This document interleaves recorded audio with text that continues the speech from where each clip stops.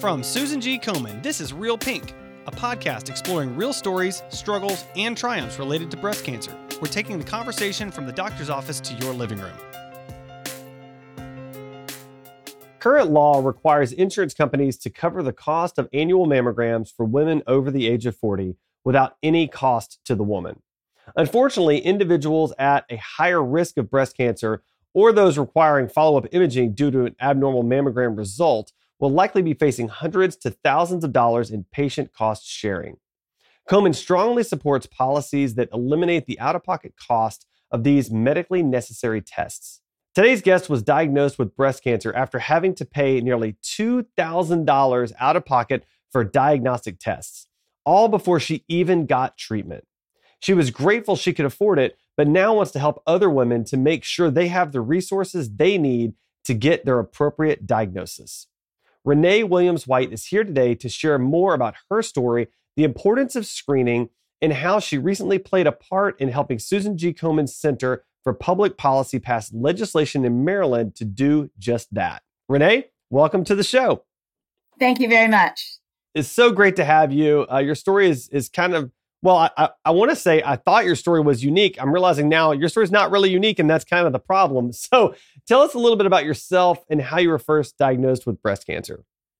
Well, as you said, my name is Renee Williams White. I am happily married to my husband, Ken, for the past 15 years. I have had a wonderful, almost 30-year career in banking, and I enjoy my life very much. So I was quite surprised last May, and I woke up with this amazing pain in my left breast, and it was nothing like I'd ever had before. And when I was looking, I noticed that there was some discoloration around the areola. And normally what I would have done is just, dismiss it, find a way to say, it's nothing. But this seemed to feel a little bit different. So I called my doctor. I was able to get an appointment on the following Friday and went to see the doctor. And by that time, the pain had subsided. And so they didn't see anything, didn't feel anything. But he did say that I was overdue for a mammogram from 2019. And so I had missed the past 3 years. So he went ahead and scheduled the test. I went to get a mammogram on May 13th. And the first thing that happened when I called for the appointment was that they told me how much it was. And I was a little surprised because we're talking about something that I didn't think there would be a cost to right off the bat. The doctor also ordered a diagnostic, which said to me that he thought that there may be something. It was $1,850, and they wanted me to know that up front. And thankfully, like you said in your introduction, I did have the money to be able to pay for that. And then they also added on a sonogram as well. And so they wanted me to pay for that in advance. And so I had the money, so I was able to do that. And during that appointment, it was unlike any of my previous appointments that I had for mammograms, where each time that they took some pictures, the technician said, I need to show the pictures to the doctor. And I thought that was unusual. I mean, I'm a woman of a certain age. And so I'd had mammograms, and usually it's about 10 to 15 minutes. And they tell you, okay, we'll see you next year. So I knew that this was a little bit different. And it went on for about 45 minutes. And each time she'd say, I have to go show the doctor. And at the end, she walks me down to where I'm going to have my next series of tests. And that's the sonogram. And so the technician does the same thing. She starts taking pictures, and she says, okay, I need to go show the doctor. She came back, takes some more pictures, and then she pulled out a ruler. And I'm like, well, that's in my brain. I'm like, well, that's different. Never had this happen before. So I'm sort of understanding that something appears to be amiss. And at the end, she says, okay, so the doctor would like to speak with you. Well, again, that had never happened. And I'd had several mammograms over the years. And the doctor comes in and he says, Gwendolyn, which is my first name, we have identified some masses in your breast and under your arm. We're not certain if it's in your lymph nodes, but we need you to get a biopsy right away. Do you have any questions? And I can barely speak, yet alone formulate any thoughts. And all I could say was, thank you. I called my husband and I called my mom and said, hey, this feels a little different. I didn't want anybody to be worried. It took until June 28th to be able to get a biopsy scheduled, simply because it was so busy at all of the clinics. And it wasn't until the doctor who spoke with me at the conclusion of my testing said to me, he called me and said, "We're waiting for your biopsy results." And I said, "I can't get an appointment." And he said, "Okay, let me make some calls." And he was able to make a call, and I was able to get the appointment on June 28th. And at the onset of the biopsy, the first thing I hear again is, "Here's how much it's going to cost."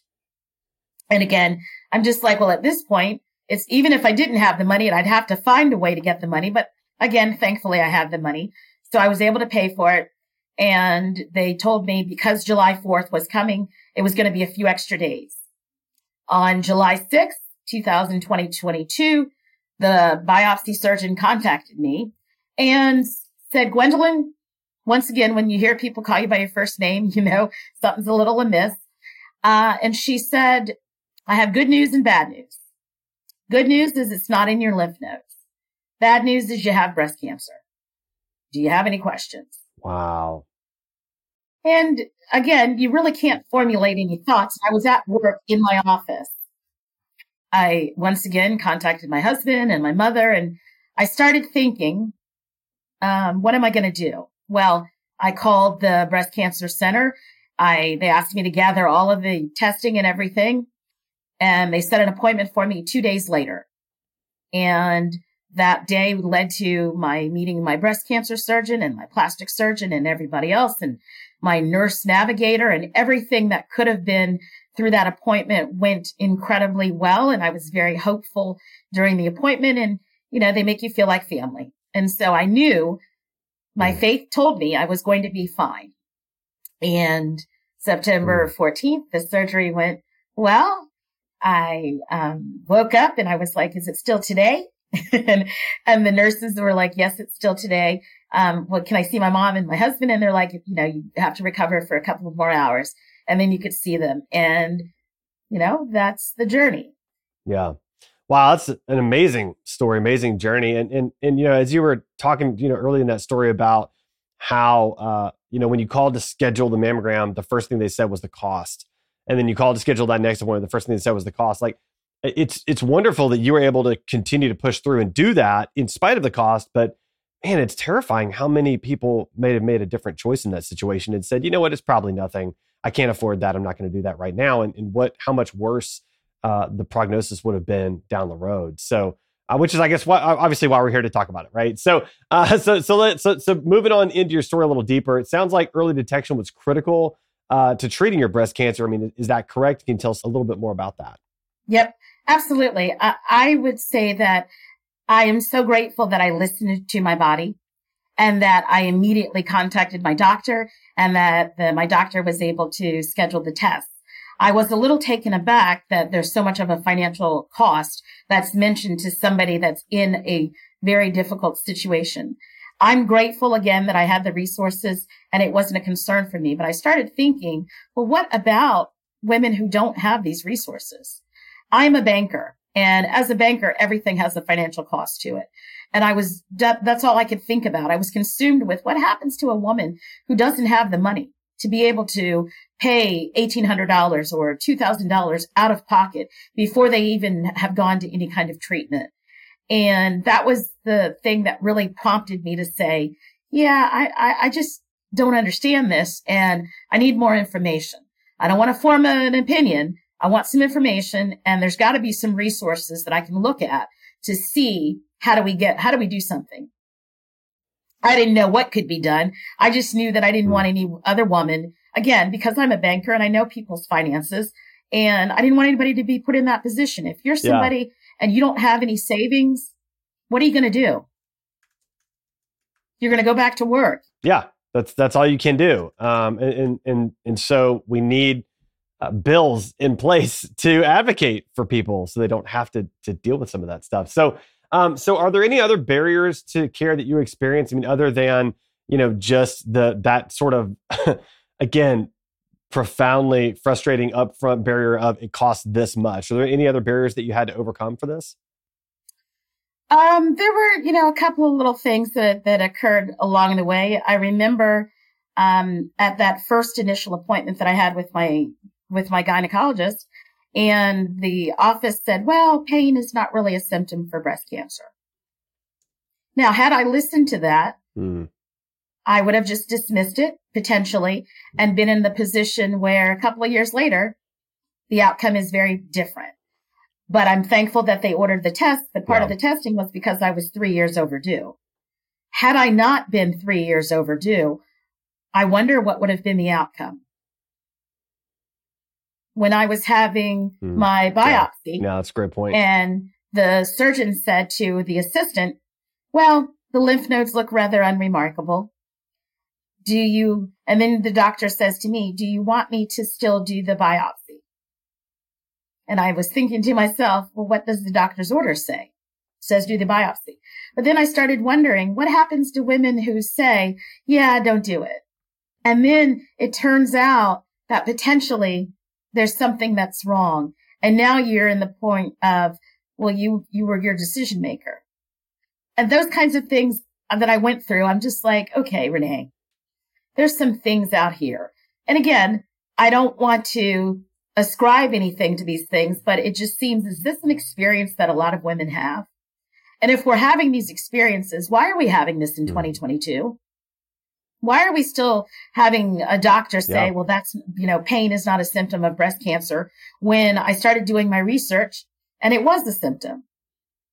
How many times are we dismissing women who say things and they're not able to get the testing that they needed? We haven't even gotten to finances yet. We can't even get the test.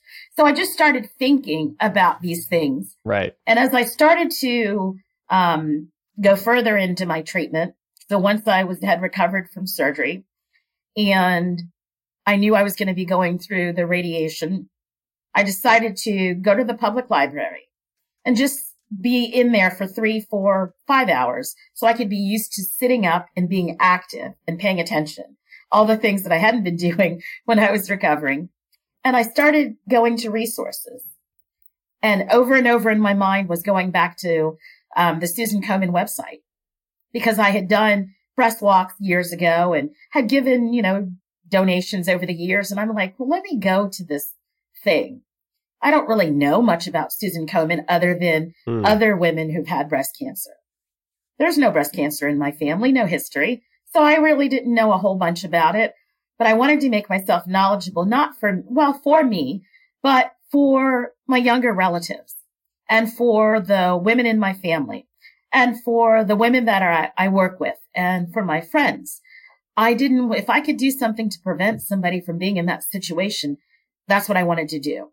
Or if they became involved in the situation, or as I call it, the journey, I wanted to help them on the journey, because I didn't feel like I had anybody who was helping me, because they didn't have the information that we need to have. In the middle of my thinking, one of my good friends called me, and because I'd been telling every woman I know, get a mammogram. Hello, get a mammogram, before I could even say anything else. That was my new, mantra. Hello, how are you feeling, Renee? I'm feeling great. Get a mammogram. That's all I kept saying. And so one of my good friends realized she was overdue and went to get a mammogram. And she shared the experience with me of sitting in the lobby, and there is just her and another woman. The other woman gets called over to the side where you pay, and she hears they say it's $1,500. And the lady says, I don't have that. And they said, okay, well, let's reschedule. And the lady says, well, it's probably going to take me about a year to save that. And my friend recounted this story to me. And I thought, oh my goodness, what if there's something going on in that lady's body? And when she goes back to the doctor, what potentially could have been stage 0, stage 1, stage 2, even stage 3 has now become stage 4, because she didn't have the means and resources to pay for a diagnostic mammogram. And I realized, okay, there really is something to this. Yeah. Wow. That's an amazing story. So in light of that, let's talk a little bit about some public policy work that you've partnered with Komen on. So I know that you're helping Komen Center for Public Policy change this in Maryland, and you succeeded. I think it was Senate Bill 148 and HB 376 was signed into law by Governor Westmore. Can you share a little bit about your experience in providing testimony to lawmakers and what that was all like? Certainly. So let me go back for a moment. So when I was looking at the Susan Komen website, I saw that they had something called an advocacy ambassador. And I was kind of intrigued by that. And I started reading about it. And it really is somebody who they teach you and empower you to go and meet with your representatives and state, local, and federal. And then in January, we had a one-day summit in our state capital. And I live in the state of Maryland. And so in Annapolis, Maryland, and for the one-day summit, they had set multiple meetings for us to meet with our representatives. They tried to have it be that we met with representatives from our own legislative districts. And in some cases, that took place. And due to the number of meetings, we were also able to meet with other legislators. And so it was absolutely great to go in there with the lobbyist and the Susan Komen representative to be able to meet the representative who sponsored the bill. And to understand that this is going to be a great start for women in the state of Maryland. It was an amazing day. At the end of the day, we debriefed because once our meetings were over, we then went to as many offices as we could with as many flyers as we could and talked to them about just very quickly, here's what's going on. Can we get your support for the bill? Just straight to the point. And they were incredibly supportive. And a few weeks later, I had the opportunity to go and testify along with Susan Komen and on a panel with the sponsor of the bill, along with to get the bill out of committee so it could go to the entire Maryland state the legislative representatives.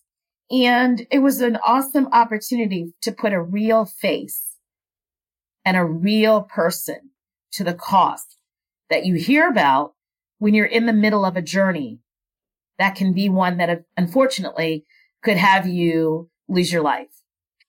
And for them to recognize, okay, it's going to help a lot of women in this state not have to have a financial burden as they're having these diagnostic mammograms. It was a wonderful day. And then it was waiting and waiting and waiting and waiting. And I was trying to track, okay, when's the bill coming up for a vote? And Komen is so great because they keep you up to date. So I knew when the bill was coming up for a vote. And once the bill came up for a vote, then it was, fingers crossed.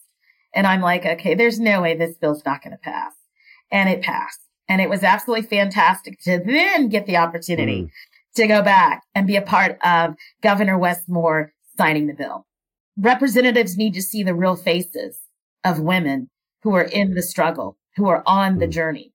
And so I am glad that I was able to represent women in the state of Maryland and be able to use my voice to say, okay, we're here. We're not going anywhere.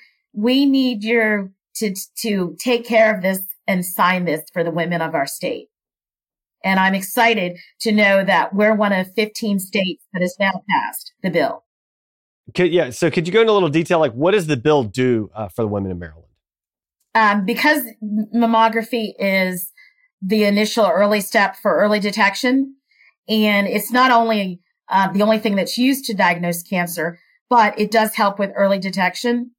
And because there are 12 to 16% of women screened with digital mammography, they require additional testing, which is diagnostic imaging, diagnostic mammograms, breast ultrasounds, and breast MRIs. It's going to help defer the cost. With your commercial insurance, the insurance company will pay for it 100%. No out-of-pocket cost. Why is this legislation so important to addressing health equity? When you have Black women that are dying at a 40% greater rate than our white counterparts, clearly there's something happening with health equity. And taking away the cost, the burden, the financial burden for a woman who is on that journey is significant. That's about creating health equity. That will allow more women potentially to be saved because they're going to get the chance to get the detection earlier. The earlier we know, the earlier you are detected with breast cancer, the greater likelihood that you're going to survive. Once you start to get to stage 4, that doesn't mean you can't survive, but it's a much more difficult journey. And so the fact that we're able to say that women, we're taking this burden away from you. You don't have to make the decision between bills and health. I don't have to make the decision between my mortgage or my rent, or I can't take off from work. I mean, this is vital because none of those other things matter if you don't have your health. That's right. That's right. So is there any movement on this type of legislation at a federal level that you can tell us about? So in June, it's really fantastic. All of the advocacy ambassadors are going to be on Capitol Hill. And so we're going to have an awesome day to be able to talk to as many legislators, congressmen and senators as we can, to be able to be the face again of breast cancer, to look at them, let them hear our story in a 2 to 3 minute version, along with a public policy advocate, to be able to say, hey, we need you to support this nationwide. It can't just be the 15 states that have passed it. We've got to get this on a national basis, that every woman should be able to know that there is not going to be a financial burden when they have to have a diagnostic mammogram. And for myself, after having been diagnosed with breast cancer for the next 5 years, all of my mammograms are diagnostic mammograms. So because I don't typically meet my copay for the testing, that would be each year. Those are going to come out of my pocket. In the state of Maryland, it's about $2,000. The costs vary from state to state. Komen has put together a commissioned study that said the costs are between $234 and $1,021. Well, I live in the state of Maryland, which is right outside of DC, and this is in an expensive part of the country, so the tests are a little bit more expensive. But I'm thankful that I won't have to have that financial burden over the next 5 years. That's why it's important. Even after you've had cancer, and then you have to continue to have diagnostic mammograms for a number of years, it's nice that you don't have that continued financial burden. Absolutely. Absolutely. Well, so policy and advocacy work is so important in this field. The work that you're doing is going to affect so many lives, and I so appreciate the work that you're doing. Let's say there's a listener that's listening in that wants to get involved in advocacy work. How can they do that? Where can they go? Absolutely. Please do what I did. Google Susan Komen Foundation.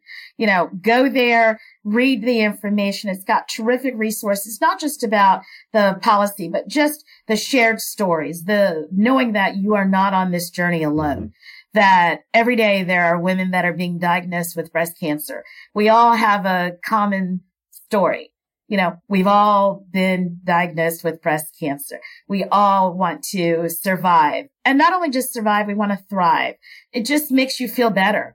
It makes you know that you are connected to something, and you're going to be connected to it for the rest of your life. It's an awesome feeling to know that you are impacting your legislators in your local area, in your state, and nationally, to be able to hopefully continue to move forward in the fight with breast cancer. And if we can take away the financial burdens for women, I can't think of anything that's more powerful than doing that. So you can focus on getting well, reclaiming your life, doing the things that you love to do, but saying, I want to be able to help somebody else on the journey that I'm on. That's so important. And I'm so glad you're doing that. I'd also mention that if you're so inclined, you can also email policy@komen.org. That's policy@komen.org, and get involved that way as well. Renee, you're an inspiration. So glad you're doing well. So glad you're doing this work.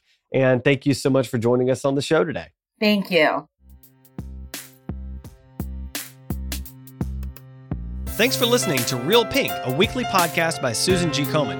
For more episodes, visit realpink.komen.org. And for more on breast cancer, visit komen.org. Make sure to check out @Susan G. Komen on social media. I'm your host, Adam. You can find me on Twitter @AJWalker or on my blog, adamjwalker.com.